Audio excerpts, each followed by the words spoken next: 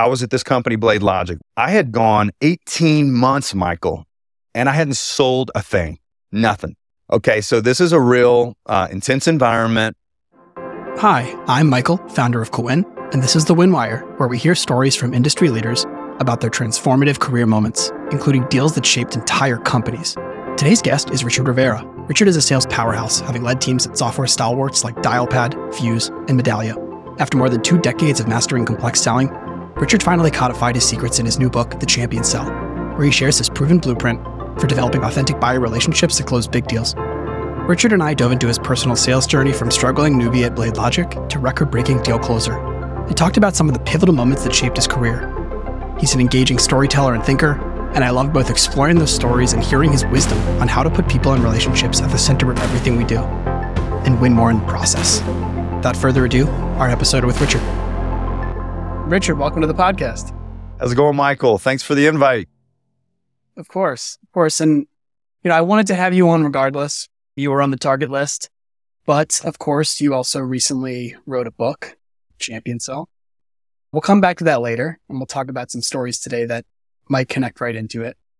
But given you've been in so many legendary sales organizations, from BladeLogic to Medallia, I know you were wrestling with a few of your marquee deals to go talk about. Yeah, absolutely, dude. And listen, with everything you're doing in the Win-Wire and Cowen, your software platform, and correct me if I'm wrong, you're essentially curating stories in the field, these value customer stories, and you're curating them and you're integrating them into not only the systems and the processes and the CRMs, but you're also integrating it into the kind of the go-to-market process in the day-to-day. So I love the Win-Wire and I love the podcast for that, because as leaders, we do tend to get really caught up in our processes and our methodologies and our playbooks.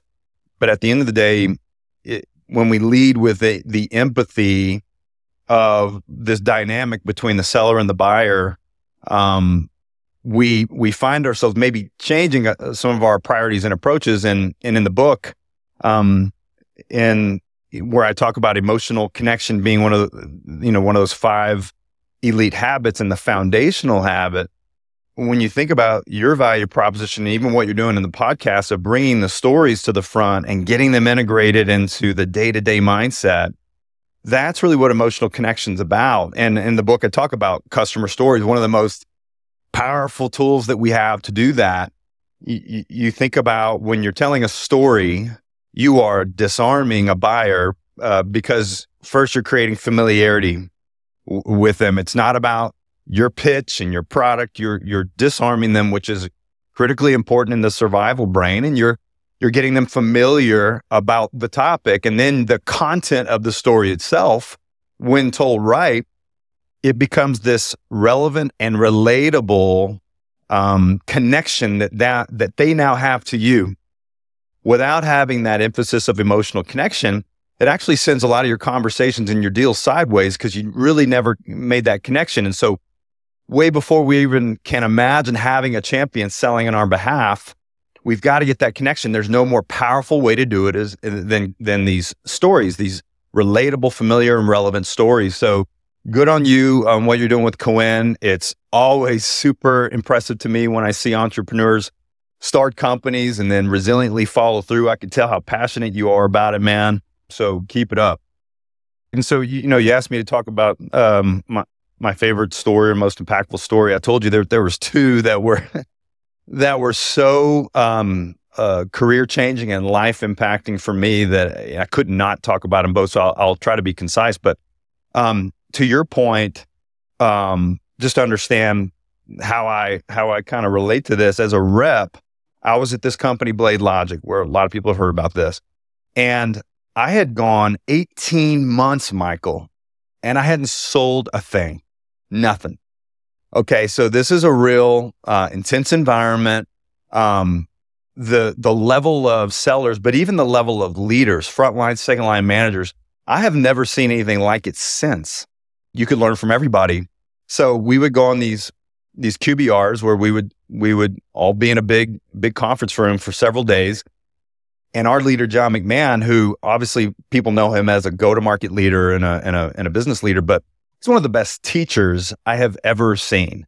And my confidence was dwindling, dude. All right.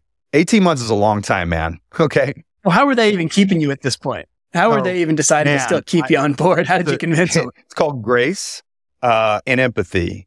Okay. And I'm serious about that. A lot of people I've heard talk about McMahon, and I'm talking about him because you cannot be successful, like really successful in life, without leaders investing in you and making a big impact somehow. But he had this reputation of being this intense, hard-ass kind of guy. And certainly he's a tough dude, but man, the level of empathy of going into a leadership role and never forgetting what it was like to carry that bag on a daily basis, what it was like to be a rep.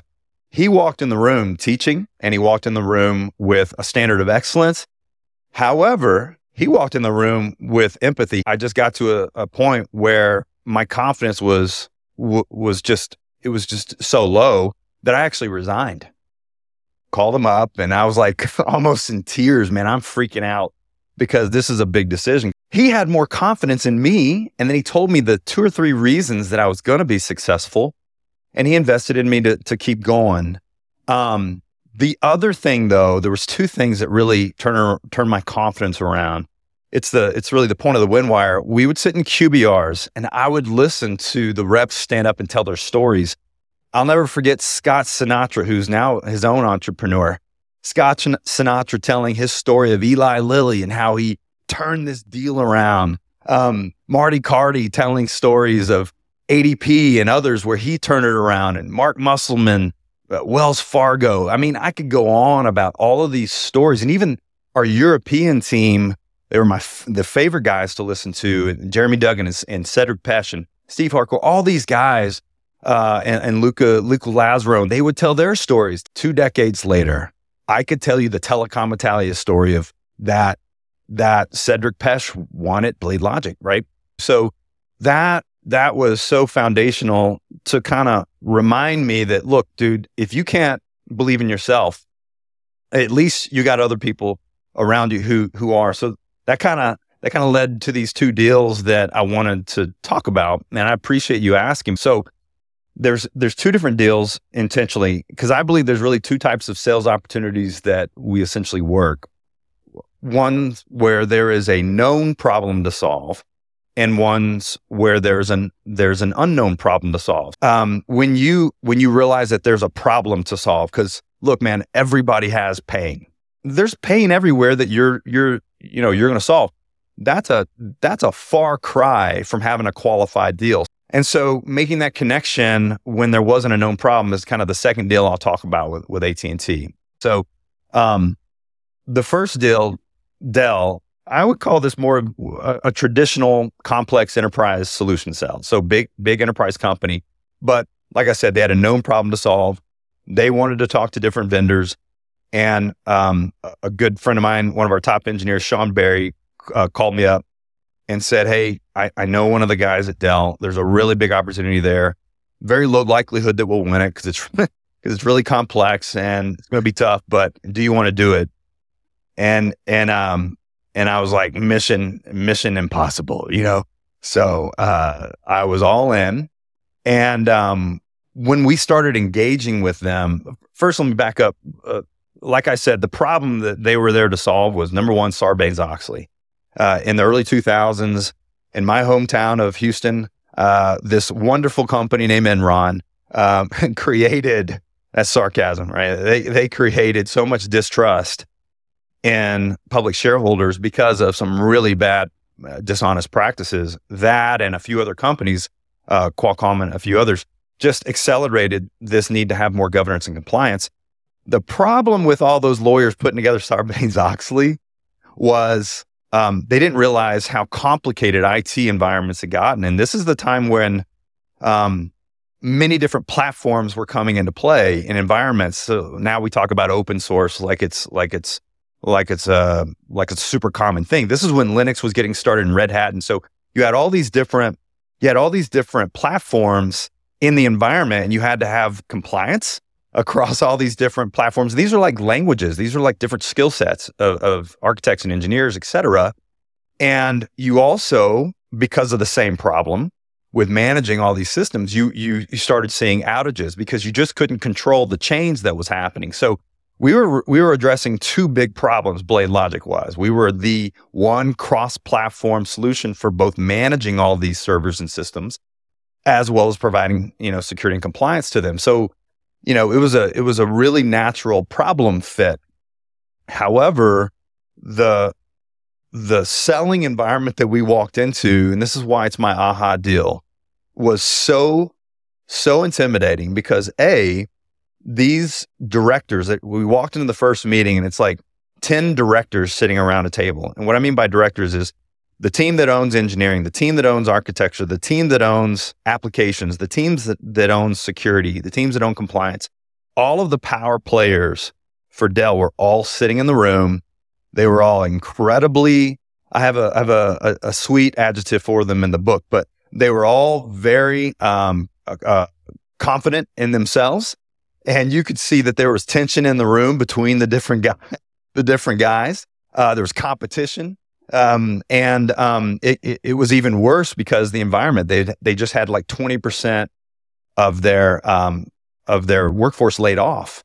So we have more platforms and tens of thousands of servers to manage. And it's more complicated, more specialized, and yet we have less people to do it. And so there's a lot of stress. The SOX fines were already coming in. The outages were still happening. So there's a lot of pressure, and they didn't want, and they told us this, they didn't want another arrogant sales team to come in who think that their products solved world hunger with a magic button. And they led with that, and they wouldn't stand for it. And so what did I learn from this deal as I talk about it? Two big things I learned that from the I guess the story I'll tell. First thing I learned is process. We talk about, you mentioned coming from sales organizations that have rigor and discipline around sales process and qualification methodology and all that. Well, you got to be careful. You can't get so brainwashed to think that process comes before people. We don't sell to companies, we sell to people. And you got to do that with empathy, and you got to do that with some give and take. I was a big football growing up, and so I had this electric football game. You'd buy the different teams, and they had all the different colors. And I was a Houston Oilers guy, so I had number 34, and I had Earl Campbell. And basically, they would vibrate all around the board when you turn it on. And somebody at Mattel, I guess, thought that this was a good idea. Let's just put them on there. Let's push the button, and they're going to vibrate all over the place. And that's like not having a sales process. All the best players on the field, best technology money can buy. And yet we have total chaos in terms of where we're going. The second purpose of a sales process is to be aligned to the buying process, right? If you don't have a baseline of, look, this is what we believe is a good practice, then really all you're doing is just completely doing business the way they want to. And that's not always best. But John McMahon wasn't one of these inflexible binary people. And Dell said, look, we don't care about your sales process. We don't care about your commissions. We don't care about your quarter. We have to solve these problems, and it's all about us. And I had this PowerPoint presentation that had been prepared, and the marketing team kind of like made it pretty and made it extra nice for Dell because everybody knew about this meeting we were going on. I literally shut my laptop and I looked at Sean and I said, look, Sean and I today, we have no idea if we're the right solution for you. We've got some really big customers who have really complicated environments. We have no idea, guys. Okay, so you can chill with all the pressure and the bravado because you're not going to get that arrogance from us. We're just as curious as you are. But I want you to tell me what you want from us. Like if you had your ideal sales team, tell us what that would look like. And they did. They kind of looked at each other and for a second, kind of in shock that I was asking this question. But then they told us, everybody had a different perspective. And if someone didn't talk, I called on them. I had said, you didn't say anything. What do you think? And so they shared with us, and I wrote it down. And that's a big lesson for salespeople. Even if you don't need to write down things to remember, when you show the buyer that you're listening because you're writing it down, it makes them feel like you're listening. It makes them feel like what they're saying is important. So I was writing it down, and then I repeated it back to them. And I said, Sean, anything else that you can think of? Because I know You were a sysadmin. You were in their shoes. So I said, okay, folks, is this the plan? Are we agreed this is what we're going to do? They said, yep, sounds good.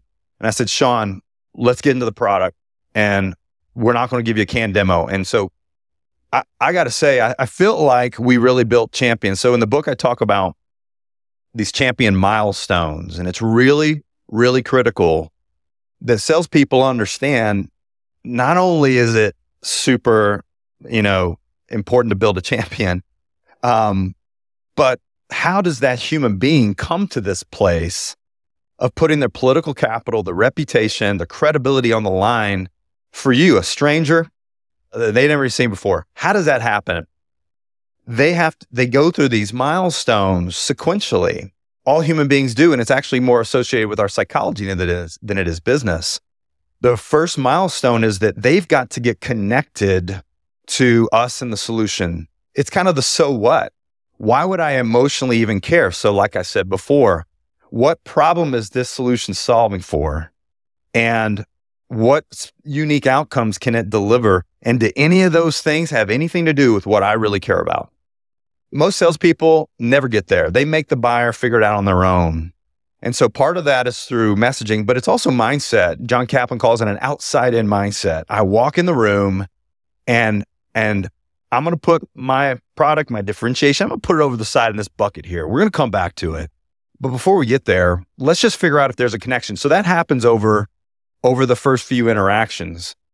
So when they're really connected to the value proposition, then they go through a milestone of commitment. So for Dell, in those initial meetings, I was just trying to get them connected to it, because in their perspective, they figure we were lying about 80% of what we saw for and 80% of what we do anyway. And it's not that we weren't lying. It's just that what we were solving for was very complicated. And the truth was, both us and our competitor Opsware, which is the Mark Andreessen, Horowitz story, we both struggled to deliver on all of the different things that we said we could. But from their perspective, if we could just deliver on a few of the most important things, that's all that mattered. And so that's all we focused on. And they got connected to that.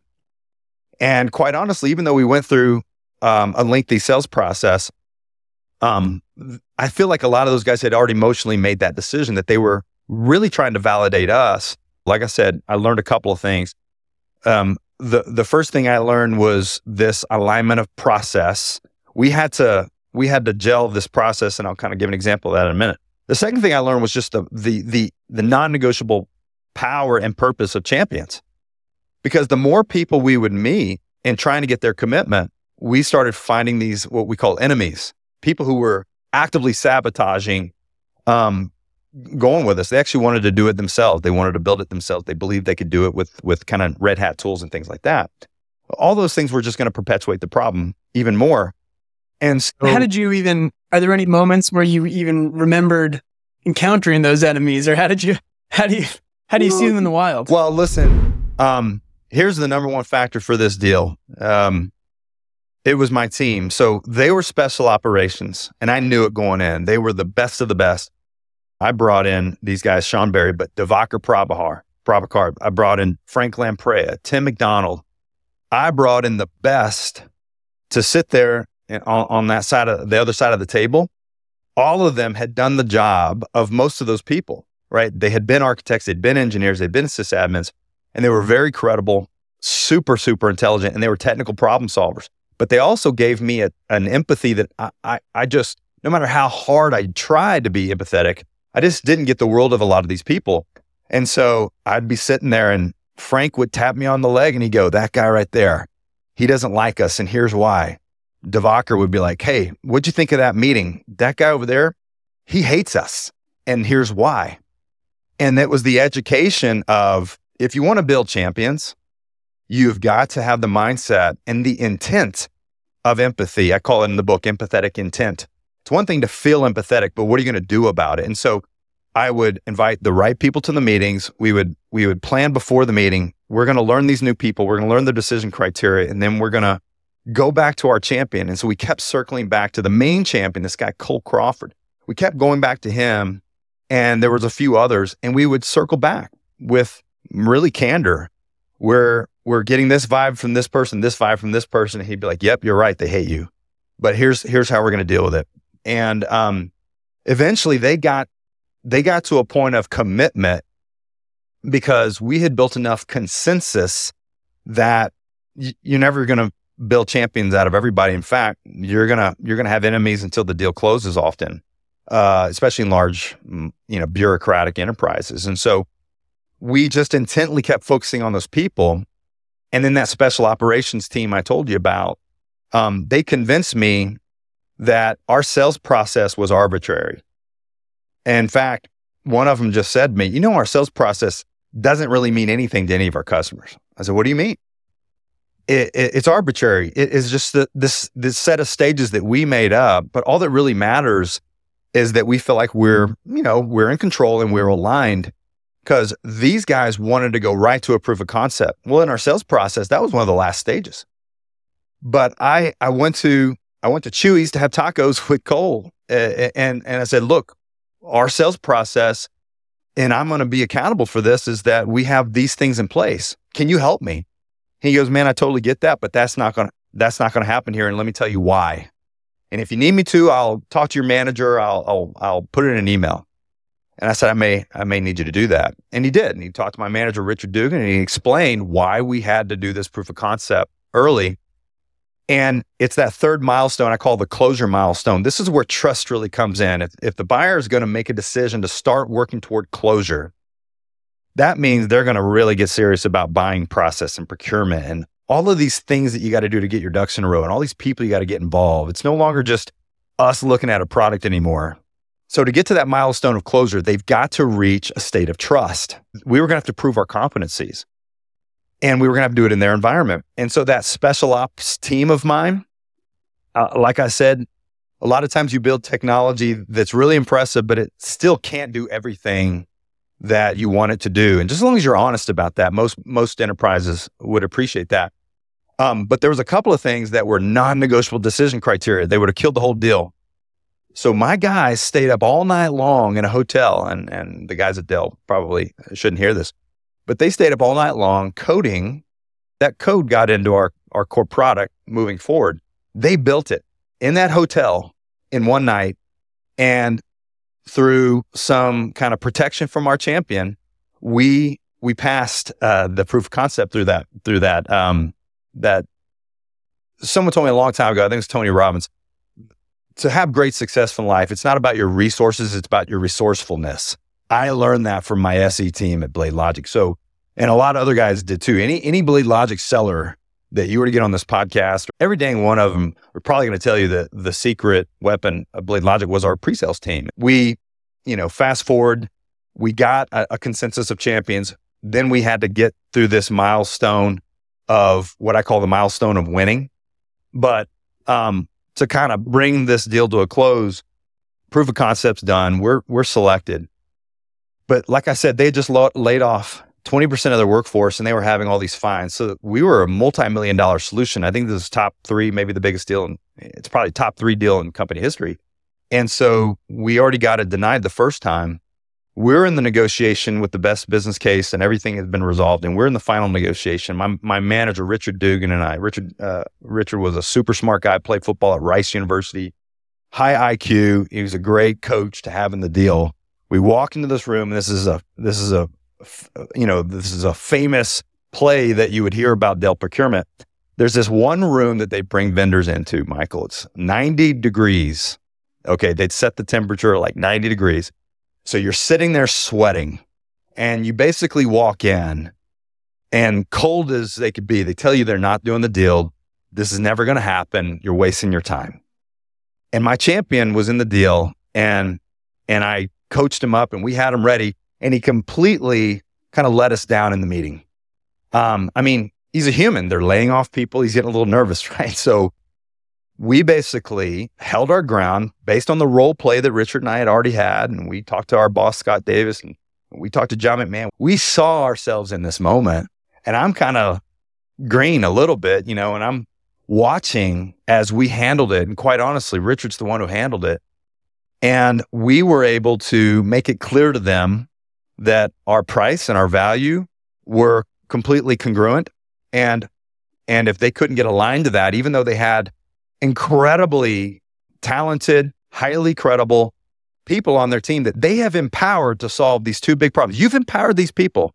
And if you don't want to follow their leadership, that's on you, okay?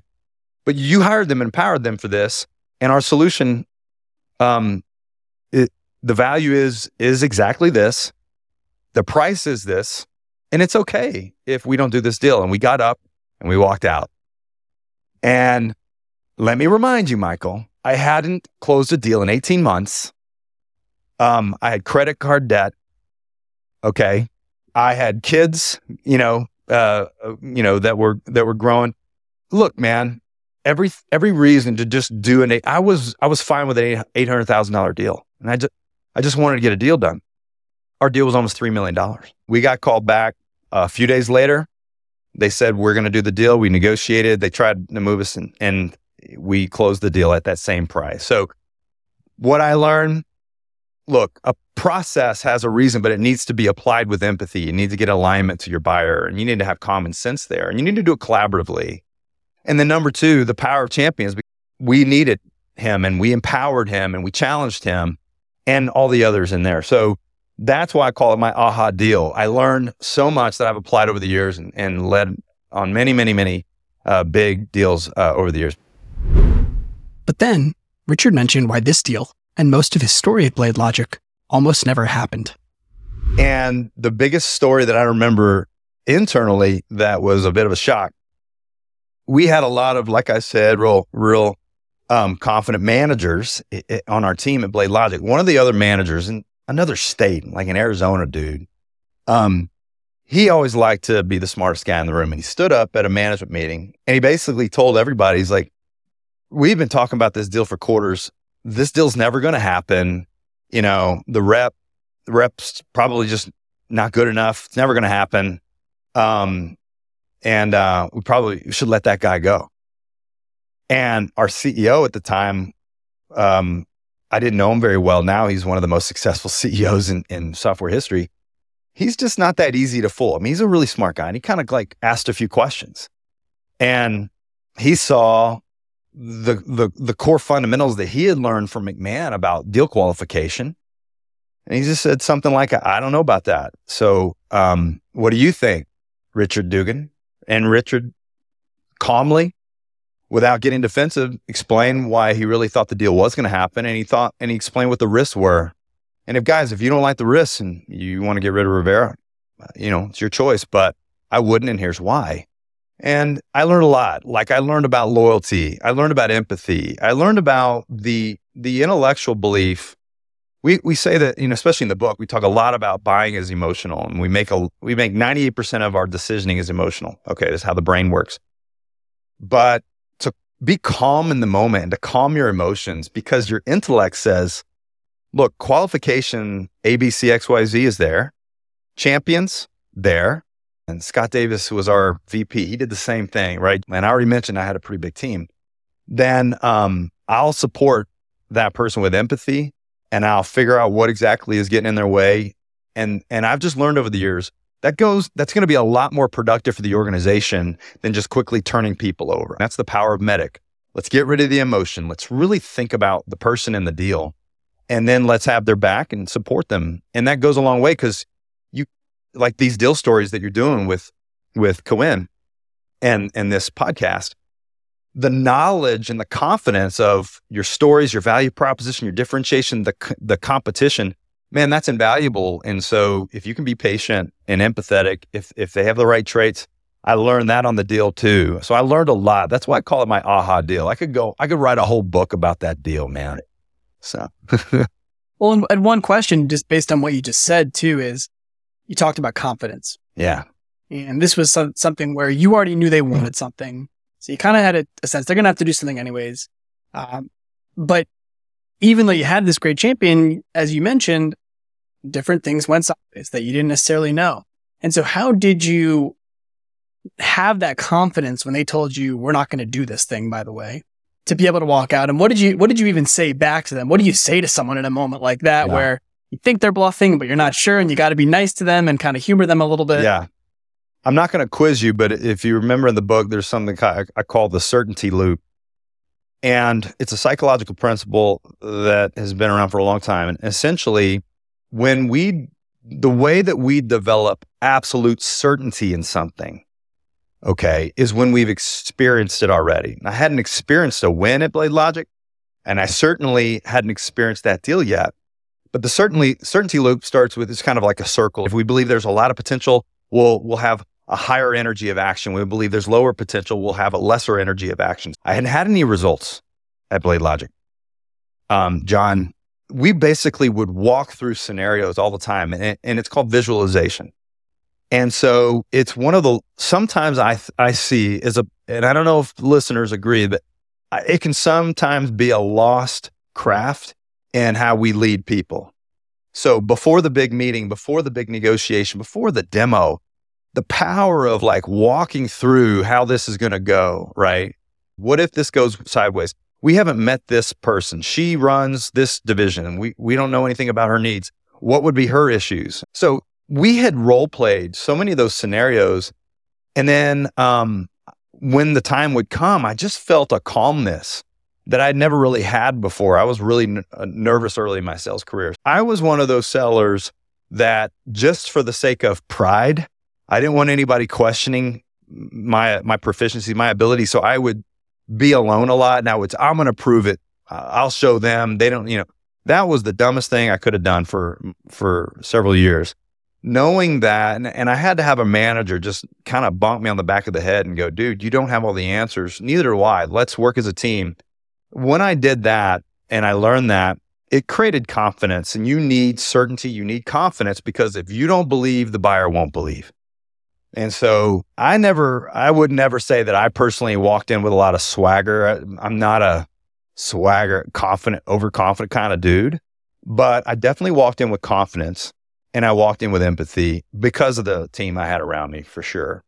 Got it. And you just, and did you say to the buyer on their side, thank you for the opportunity, ma'am or sir? Or did you say, let me convince you? No, I mean, they made it clear, you're not going to convince us. They taught me how to sell. That team, we say we had a champion. It was really 5 or 6 guys. They taught me how to sell, but they knew I was open. In the book, I think I referenced that they didn't want me to become another sales idiot. I mean, they said that. And they told me about the salespeople at our competitors. They would mock them. They would make fun of them. And I'm like, dude, I don't want them talking about me like that. So I would listen and I would learn. So I really learned from the customers. So they made it clear to me, don't sell us, don't try to sell us. And I didn't want to. I never really wanted to be a cheesy salesperson. I wanted to educate. I wanted to teach.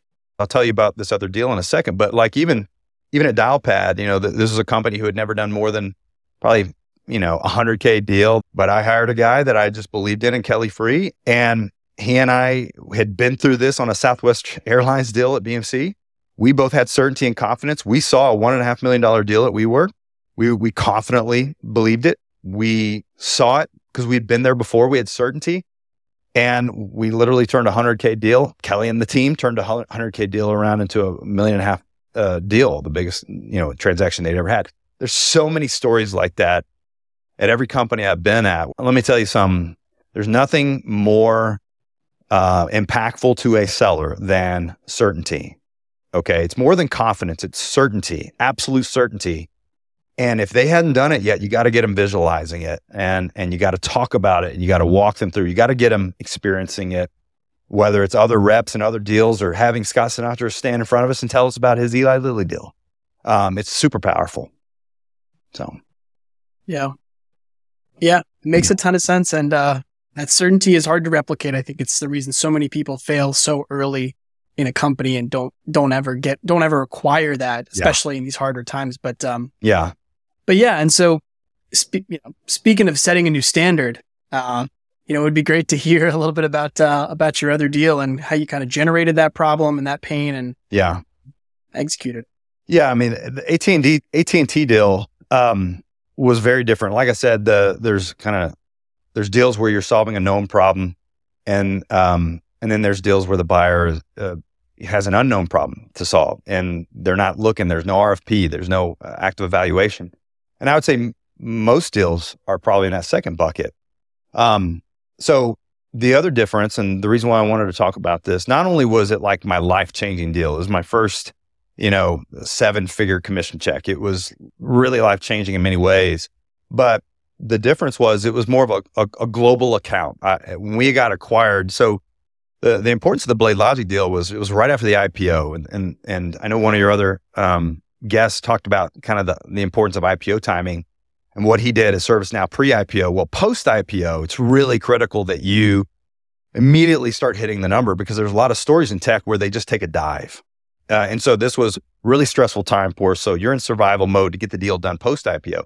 So AT&T was post-acquisition. We had an IPO and then we got acquired for about $900 million by BMC. And so this was really cool because I learned the commercial power of technical leverage. Okay, what I mean by that is the power of the leverage of acquisition. When you're at a bigger company and you acquire multiple companies and you have a multitude of technologies, whether it's an integrated platform or not, time has proven that there's an enormous amount of potential leverage and value in that. It's just not always as simple as we think. And so AT&T, they asked me to take on this global account, this really big, huge global account. And there was no expectation, really. It was more of like hey, last guy didn't have any success. Let's see if you can have some success. So it was really interesting to me because from what I heard, it just made sense that there would be opportunity for us. And I didn't really understand why there wasn't. So I interviewed the outgoing team and it was pretty clear. They were selling in the traditional sense, which is I have a product or a set of products. Each one has its own set of value differentiators and unique capabilities. And I'm going to demo it and make sure you understand it. And you figure out where it's going to fit. And you tell me whether or not you want to move forward with it. And I'm just going to go down the list. And so with all due respect, that's kind of how they were selling to the account. They were just going down the list, essentially selling as if they were a one product startup. And in our first meeting, that's what they did. He gave me this, he sent me this list. I talk about this in the book. And I said, "What's this, man?" And he says, "This is our account plan." And I said, "This is a list of products." He's like, "Yeah, well, the second page, there's an org chart and this is the list of products. And these are all the people that we've pitched all these products to. So we've kind of like pitched them all. There's a couple left on the list. So good luck, man. Maybe you'll do better than us." And it was like this almost arrogant, like if you sell anything, it'll be because of us. We teed it up for you.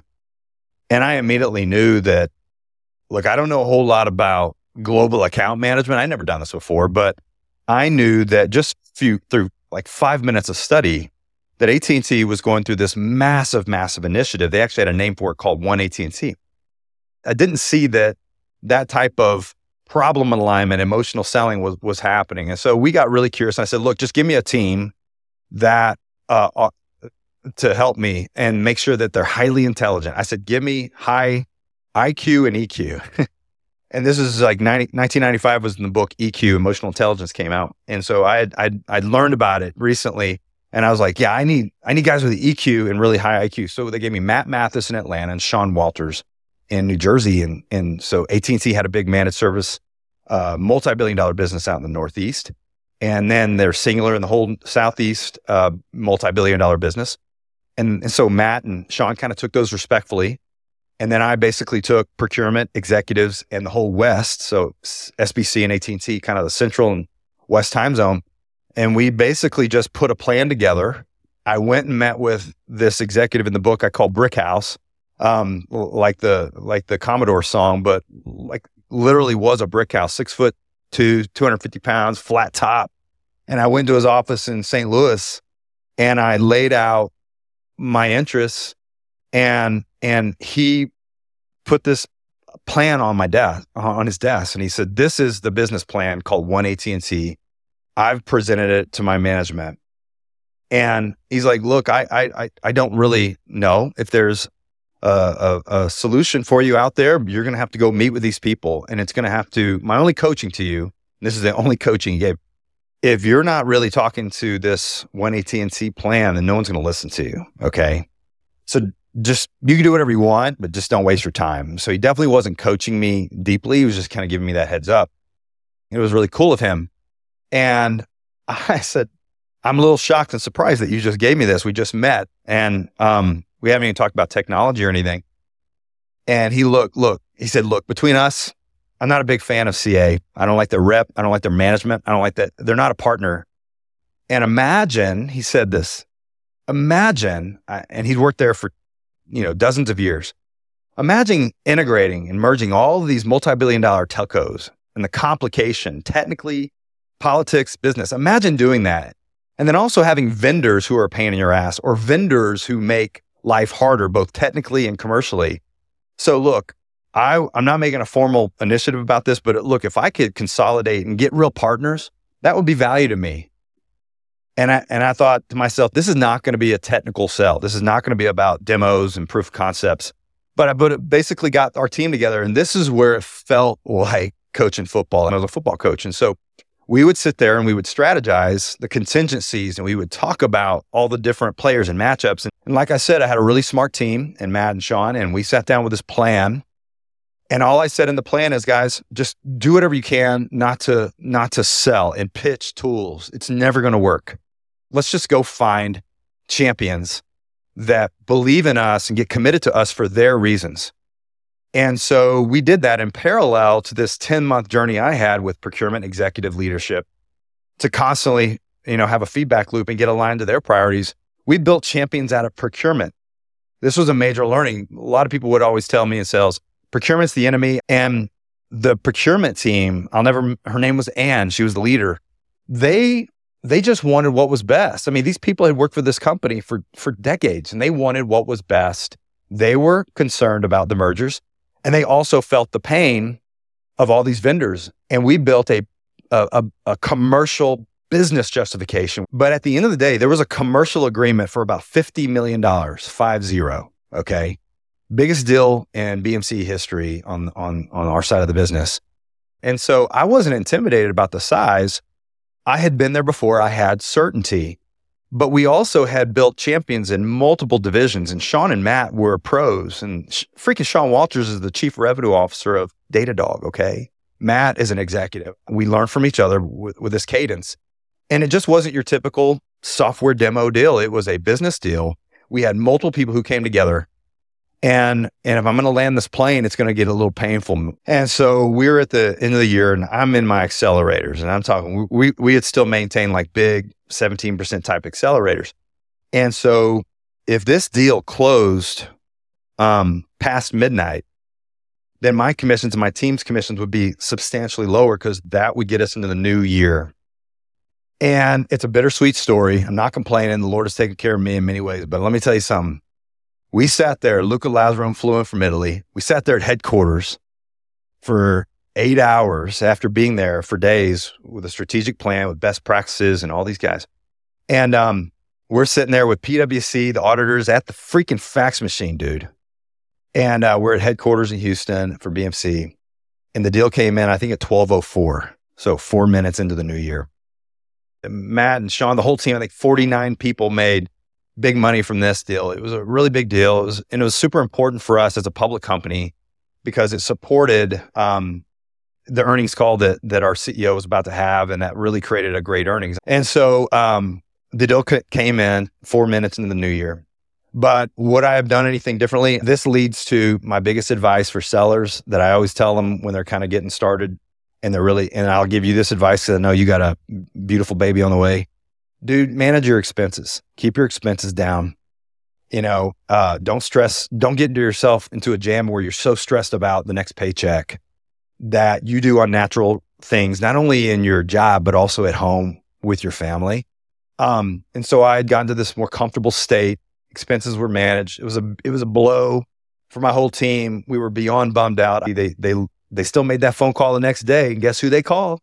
Hey, CA, you are out. And that was probably the sweetest phone call I got from my champion, letting me know that he made that call.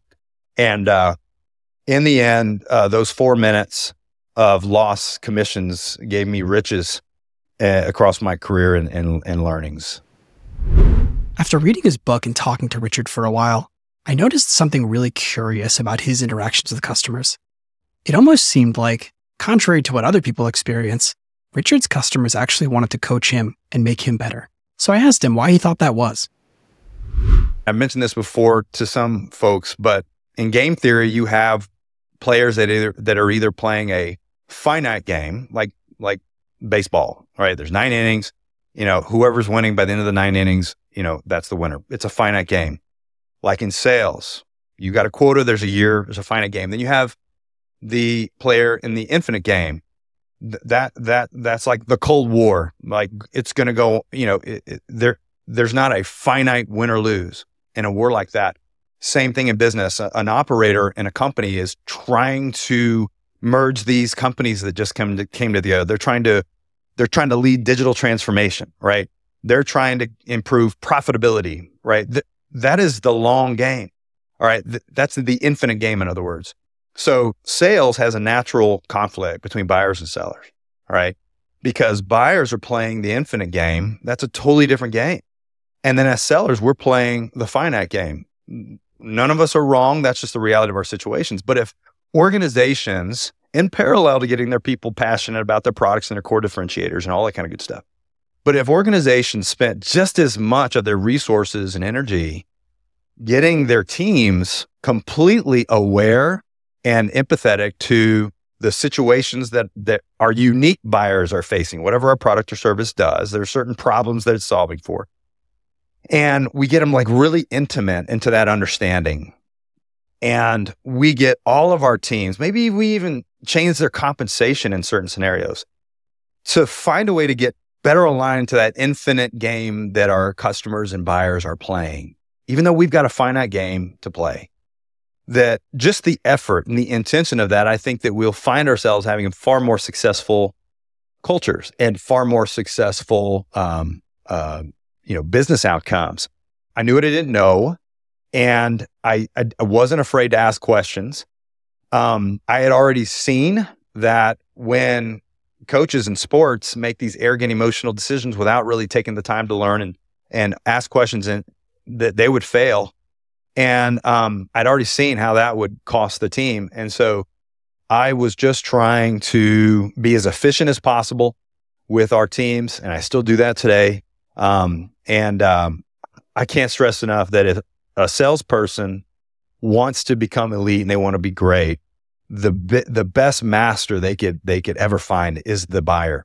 Find buyers that are willing to take a coffee with you, that are willing to just jump on a Zoom, and just ask them like sincere and honest questions about their world, especially in the context of what you do. And if you approach initial meetings that way, and that's the agenda, then I think we'll find that we'll probably take a lot more friction out of the sale. So many lessons, and I hope everybody gets their aha deals, man. I hope everybody experiences that. McMahon would tell us all as leaders: success breeds success. The certainty loop. Get your teams experiencing success even when they haven't closed the deal. Whether it's talking to your customer success team, talking to your customers, getting your customers to talk on your all hands calls. Buying Cowen and implementing integrated stories and win experiences and value use cases and case studies into your operating rhythm, bringing in command of the message and getting that integrated into your business. Like it's not just like a check in the box, man. When you get mindset certain, that's where swagger comes from. And when we believe, they believe. So these 2 deals were definitely inspirational for me. After hearing about the certainty loop, I asked Richard about any funny moments he had along the way in major deals like this. I'm just naturally immature. Okay. I love being silly with my kids. And so there are times in my career where I wanted to be silly and have a good time. I would like look at the buyer and like they're cold steel, man. They're like serious. So sometimes you have to really pause and pay attention to who you're working with. And so you ask, did I have any funny experiences? No, I had like some serious experiences that were kind of uncomfortable for me. And in fact, it was one of my leaders, Kelly Connery, who's been a very successful president multiple times, sit down with me. And Kelly's also really silly. He's a jokester dude. I mean, he is a practical joker. And he sat down with me and he goes, guys like you and me, we joke around. He's like, this is a serious, you got to get serious. is a serious group, and that's the thing about empathy is that sometimes you have to be reminded. And the thing about humility, just the same, you have to be reminded. I've got some friends that were in special operations in the military. They would get on a helicopter. They would have a mission. They would have some objectives to meet. That was it. There was nothing else that they were there to do. And if things got sideways, they aborted because they couldn't accomplish the mission. And it was just like this black and white view. Same thing in a deal. We are here to build champions who are going to sell on our behalf. And if they don't have power and influence and access to an economic buyer and they're not selling on our behalf, then we don't have a deal. And so if that's your mission, to build a champion, and that's solely your mission, then you pay attention to things like your character and how you're building trust and how you're communicating with buyers. After hearing a lot about Richard's deals, I asked Richard why people should actually care about his book and about champion selling. It took me 3 years to write the book, to finish it. And it's because I wanted to be clear on the purpose of it. I wanted it to serve the purpose of solving the problem that I was experiencing and that I continue to, experience with, no matter how strong your playbook or how eloquent you are as a leader or how great the product is. Time and time again, we struggle with this problem we call productivity. So if my productivity goal for a rep at a minimum is $850,000 a year, I've got to have an operation that is providing that return on that investment. And I can't have risk to that by having the coverage of my productivity come from like 20% of the people. It's just too risky. You burn money, you burn people. And it's a horrible way to operate. It's a scary way to operate a sales team, especially when you think about it as an investment, okay? And so I and many of my peers were struggling with getting more than 15, 20% of the people hitting their number and getting proficient and being able to be autonomous. And so it's really simple, Michael. The one consistent factor in those that were not finding success is that they had a consistent inability to build champions. Some of them, they just couldn't get the importance of it and they weren't committed to it. And that was a leadership problem. Their managers weren't committed and they didn't know how to inspire and get people committed to it. In the book, I talk about the evolution of sales, that when our products and the things that we sold weren't very advanced, especially in the early industrial age, they weren't very advanced. And so we sold on emotional selling. We found a way to connect to someone's emotions. If let's just say I was selling insurance and let's say your spouse was away at war during World War II, how would I sell you insurance? You don't have like a bunch of surplus of money laying around, but I would emotionally get you connected to a vision of what if, and this is a horrible vision to have, but what if you don't have your spouse to provide? What would that negatively mean to you? And what would be the negative consequences of that? What outcome do you want for yourself? And what if they come back? What kind of level of support do you want? And so it didn't mean that you were closing them right there. Let me sign up, let me buy insurance. It meant that you were disarming them and getting them emotionally connected. So imagine how that has become harder for salespeople as technology has actually advanced in such a crazy way, okay? So technology is amazing now, and you should be excited about it and proud of it, but you're still selling to the same human being that would have bought life insurance in 1944. And so if we can't connect emotionally our value proposition to the emotions of why a buyer would first care, and two, why they would want to get committed to put their name on the line and really get invested in this when they might be at a company that's going through layoffs, then you're really going to have struggles if all you're doing is pitching its great differentiation. Okay. And so that became a lot more complicated as technology advanced. And so some people, reach out to me and go, "Oh, it's great. Someone finally wrote a book about building champions," as if it's like this single skill. No, it's the most important thing that you can learn and perfect and master in this craft of being a great productive salesperson.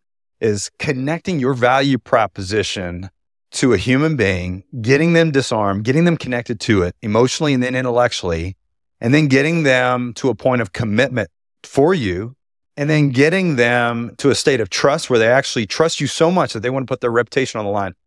Just that level of understanding of what champion building is. It's not a skill that just sits on a shelf all by itself. The last thing we need is another sales process and another methodology, right? And I learned from a lot of different people that I was communicating with. Jane Thompson, she taught me. I've led a lot of people like that. Okay, Amy Gustafson, Keith Hoskison, Matt Mathis. I felt like by writing the book, I was fulfilling my part of my purpose on this planet, right? And I know that sounds junky, but man, that's how I think about it. There's not a lot of things I can do in this world to give to others.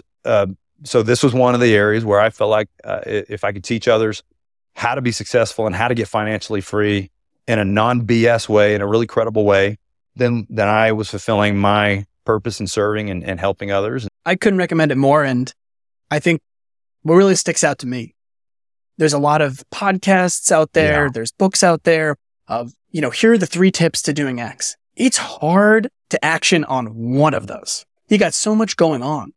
Yeah. And I think, the notion of champions and that empathy component and understanding there's a buyer on the side, regardless of whatever else you learn from the book, is a way to set yourself mentally. Yeah. And even in the almost 400 pages in the book, I even simplified it into one thing. I, as a buyer, have my own world in this infinite game I'm playing here at my company. I got a lot of pain, but there's problems that I'm focused on right now. And there's, if I could just solve these problems, there's these outcomes that I would love for myself. So in another way to say it, I got a vision for myself and my team, my organization. And if sellers can find a way to connect themselves and their product to that, and then once the connection is there, find a way to get them committed to doing something about it. If they can get them connected and committed, just focusing on that, these people of power and influence, then they're going to have a very successful sales career. It's timeless. And then just to wrap up here, one last question. You mentioned McMahon and a lot of the folks who you worked alongside. Just wanted to ask, who are 1 or 2 folks that you would just shout out in terms of leaders, mentors? Could be peers, it could be people who you reported to that have impacted your career the most, and why? Yeah, it's a handful of really important people. I've talked about John a lot. I mentioned Scott Davis and just the loyalty of having my back, and sometimes I didn't even deserve it. And he still had my back, right? And he really developed me as an executive too. There's a lot of little small impacts, but the major impacts for me in sales, it started with a guy named Brad Clark. And we're still friends. We're very close after all these years. We share a lot in terms of faith and passion for sales excellence. But when I was about maybe 4 years removed from coaching, I was still trying to figure it out. And I'd been sent to trainings like Sandler's and things like that. But I still was pretty clueless. And so I went to work at a consulting firm. We sold services consulting, big statements of work and things like that. We were a boutique $20 million consulting firm competing against the big 5, the PwCs and Deloitte and Accentures and all that kind of stuff. It was Arthur Andersen back then. But, he taught me. He was a great teacher. And he took the time. He taught me qualification. Before I'd ever heard of MEDIC, he taught me maniacal qualification. And he taught me how to run a freaking sales meeting. He taught me how to walk from the elevator to, how many of y'all out there, reps, have a manager, if you're early in your career, who teaches you how to walk from the elevator to the meeting room, right? How many of you have managers who are teaching you how to kick off the meeting? And so when I learned a lot in the psychology of how our survival minds need to be disarmed, we need familiarity, we need all that before we really allow ourselves to trust and connect with a human being. I learned a lot of that from Brad. And I hope everybody has that manager who actually wants to teach the craft of selling. And I'm not saying that sales is like the only career out there, man. There's a lot of really amazing careers, but it's the one I'm in. It's the one my wife's in. And I mean, it's what I do. So I take pride in it and I want to be great at it, but I couldn't have done that if I hadn't had somebody teach me how to take notes during a meeting and how to lead discovery meetings. And the benefit of having somebody like Brad in my career, I just challenge all those frontline managers today who are in that first job, even the second lines who kind of move from first line to second line really fast. Ask yourself, what kind of investment are you making in your weekly operating rhythm and teaching salespeople and managers the craft, like the real granular stuff and visualization and role playing before the debriefing after. I know I may sound like a sales nerd, but look, that's what creates wealth in this business, in this profession. The little parts of the craft to be consistent. And so I'm very thankful for Brad and many of the leaders I've had, but he's one of the most important ones. Well, that's a great one. That's a great one. And very unique things you learned from him, obviously. So we'll wrap it up there. But thank you so much, Richard. This is a pleasure to have you on. It was all my pleasure, Michael. Congratulations on the business. Congratulations on being a dad soon. And good luck with this podcast and the business. And I'm just very grateful and honored that you had me on, brother. Thanks, as always, for joining us on another episode of The Windwire. We'd appreciate it if you could share it on LinkedIn and Twitter, and rate us or leave us a review on your favorite podcast platform. Helps others discover the show and join our growing community. Our contact info is in the show notes, including our show email. You can see all episodes at thewindwire.com and in your favorite podcast player. And don't forget to subscribe so you never miss an episode. Until next time, I'm Michael Katz, and this is The Windwire.